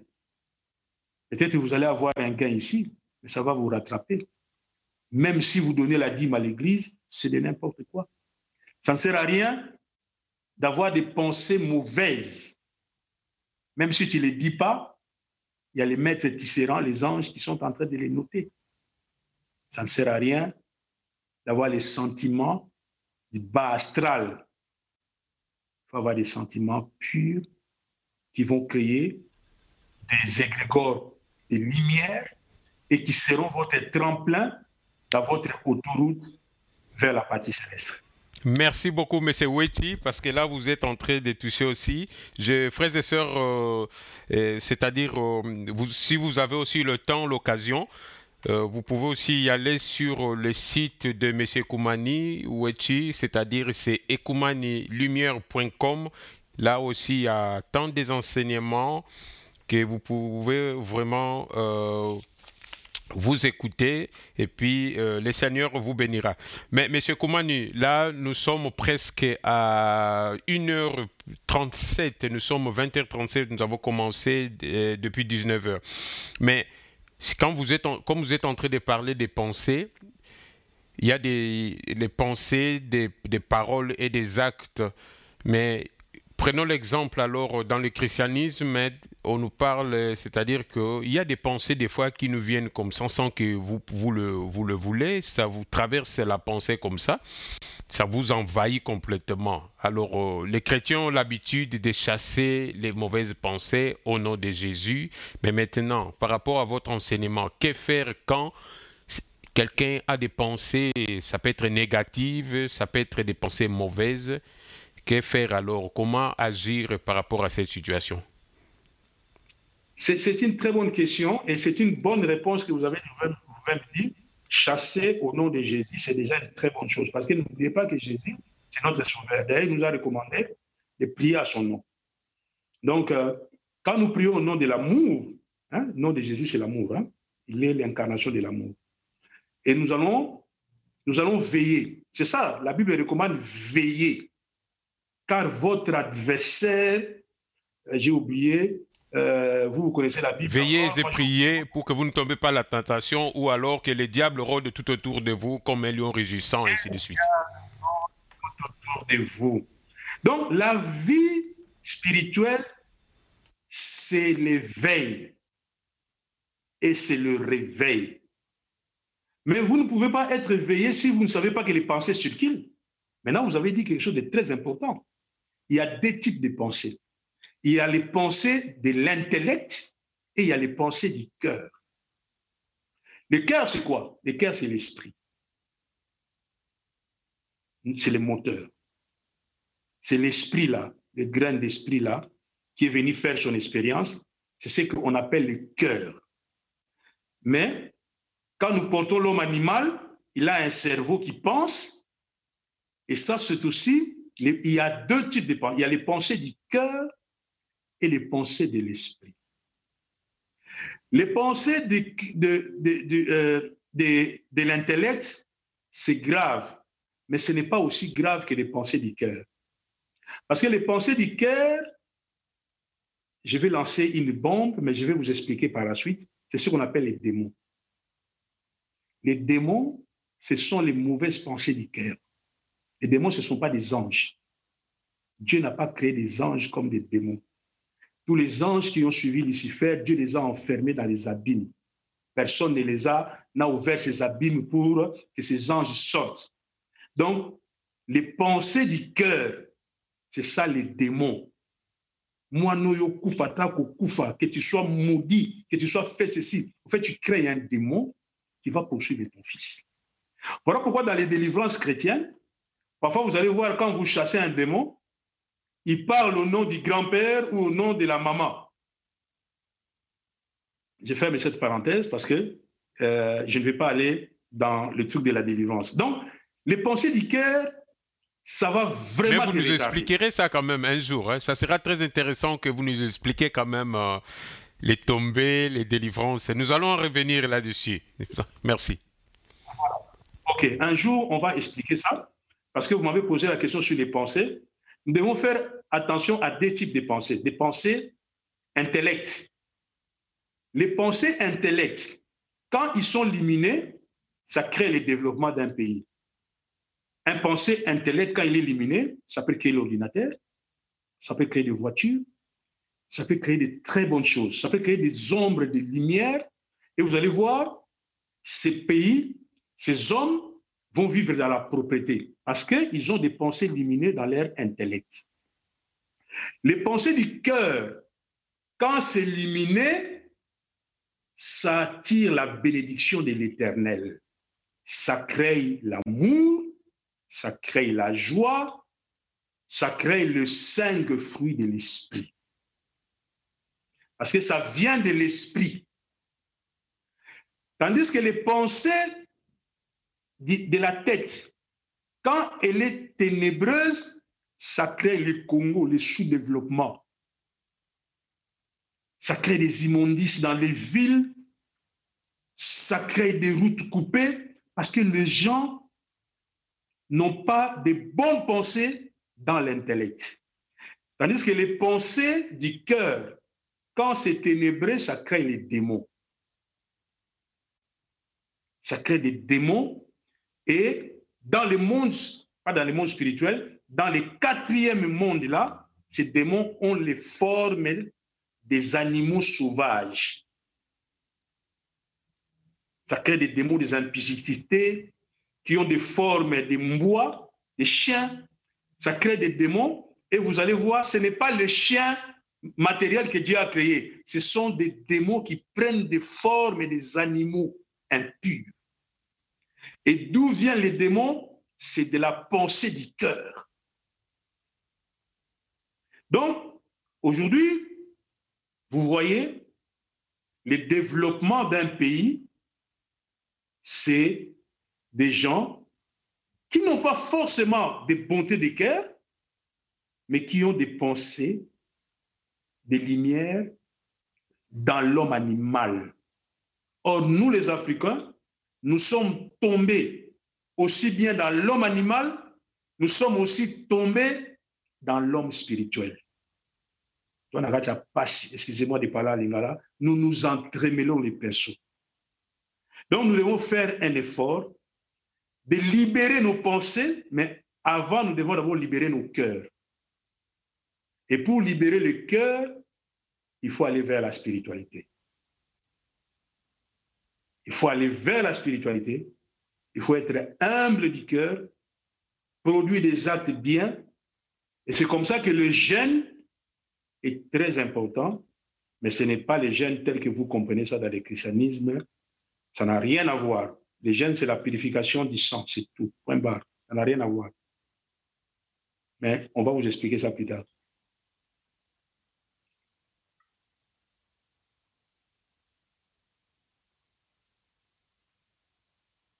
Voilà Arthur Makaya. Je résume. L'univers a été créé, les univers matériels sont créés par les signes. Et ils sont créés selon les plans qui viennent des univers spirituels. Les univers spirituels ont 7 couches. Les univers ont aussi 7 couches, depuis les Pembakalunga jusqu'à ici, que nous appelons les Nzaya Kikulusu. Et il y a les 3 premiers univers, ce sont des univers de lumière, l'au-delà. Et les 3 derniers univers, ce sont des univers matériels. Et nous devons faire un effort de quitter, quand on va quitter cet univers matériel, de ne pas avoir des œuvres qui nous précèdent dans le 4e univers des annales akashiques. C'est comme ça que nous serons prêts pour le royaume de paix sur terre. Mais si nous continuons à aimer, à idolâtrer la matière, nous allons nous enfermer dans des cocons et un jour, la seconde mort va nous rattraper. Nous sommes donc des pèlerins. Nous devons vivre consciemment comme des pèlerins. Nous ne devons pas vivre dans la distraction. Merci, mon frère Makaya. Je vous remercie beaucoup depuis Bruxelles pour le temps, les enseignements, les recherches bien sûr, et puis cet amour vraiment de dispenser cette connaissance profonde aux enfants de Dieu partout où nous nous trouvons dans le monde entier. Et il y a des frères et sœurs qui vous ont suivi en direct et les autres frères et sœurs, le bien-aimé, qui vont vous suivre par toutes ces vidéos que nous postons sur notre chaîne Jeboli TV sur YouTube, aussi que sur aussi notre site jebolitv.com. Donc, ils peuvent toujours vraiment revoir ces émissions et réécouter encore. Au cas où vous avez des questions, n'hésitez pas à nous contacter sur info@jebolitv.com ou sur contact@ecoumandelumière.com. Et nous serions vraiment très joyeuse si que dans cet amour pour pouvoir relayer ces questions à M. Koumaniweti et que la réponse vous sera vraiment accordée par l'aide du Seigneur. Merci pour votre intervention, M. Koumaniweti, là où vous êtes en Bruxelles, en Belgique. Par les moyens techniques, le Seigneur a voulu que nous puissions avoir toutes ces technologies, le mettre au profit de l'Évangile et que les enfants de Dieu soient bénis partout dans le monde entier où on nous suit. Merci beaucoup et à la prochaine. Nous allons encore le samedi prochain où nous allons parler. Je pense que vous allez développer les sept... qu'est-ce que vous avez dit? Pardon, vous écoutez? Samedi prochain, j'invite vraiment nos frères de l'Évangile éternel de venir écouter parce que je vais développer comment est-ce que l'Esprit vient. Hein, ce grain d'esprit vient de l'Éden jusqu'à arriver ici. Et quand est-ce qu'il devient femme? Quand est-ce qu'il devient homme? Parce que femme ou homme, ce sont des activités. Alors là, j'invite nos frères de la résonance de l'Évangile éternel parce que ils sont dans l'erreur par rapport à la notion de la femme et à la notion de l'homme. Hein? Je porte un corps de femme parce que mon esprit est hermaphrodite. Je vais expliquer c'est quoi la féminité, c'est quoi la masculinité, quand est-ce qu'on vient, où on prend, où on décide. Ce n'est pas Dieu qui nous a fait des femmes ou des hommes. Dieu nous a fait des esprits et un esprit est à la fois femme et homme. Mais c'est nous-mêmes qui décidons de venir faire l'expérience des femmes. Il y en a qui décident de venir faire l'expérience de l'homme. Et c'est quoi cette expérience? Et où cela se décide pour qu'on te crée un corps de femme. Donc, vous allez comprendre. Comme ça, vous n'allez pas hiérarchiser, mettre en mal vos sœurs. Ceci, cela, c'est pas bien ce que vous faites là. J'aimerais vraiment que vous accédez à cette connaissance. Comme ça, tous les hommes de bonne volonté peuvent se repentir et aller très bien. Merci beaucoup pour votre intervention. Je pense que ça sera aussi un bon moment où on va parler aussi de l'apôtre Paul quand il dit que la femme doit se taire dans l'assemblée des saints. Donc, ça sera aussi l'une de nos questions pour le samedi prochain. Merci beaucoup vraiment pour le temps, pour tous ces enseignements qui sont très enrichissants. Et nous allons nous retrouver le samedi prochain par la grâce du Seigneur et que nous prions beaucoup que le Seigneur continue vraiment à vous accorder bonne santé aussi que toute la famille et aussi nous autres aussi, afin que nous puissions continuer dans cette direction de propager la parole de Dieu, propager la connaissance de la parole de Dieu parce que sans la connaissance, le peuple est voué à la perdition. Nous avons besoin de la connaissance. La connaissance, c'est la lumière. La connaissance, c'est l'éclaircissement. Lui-même, le Seigneur Jésus-Christ dira que ma parole est une lampe à vos pieds, une lumière sur le sentier que vous êtes en train de marcher. Nous en avons besoin pour être éclairés, éclaircis, afin que nous ne marchions pas sans frein, sans cette connaissance. Merci pour votre intervention. Aussi, frères et sœurs, partout où vous êtes, vous qui nous avez suivis, vous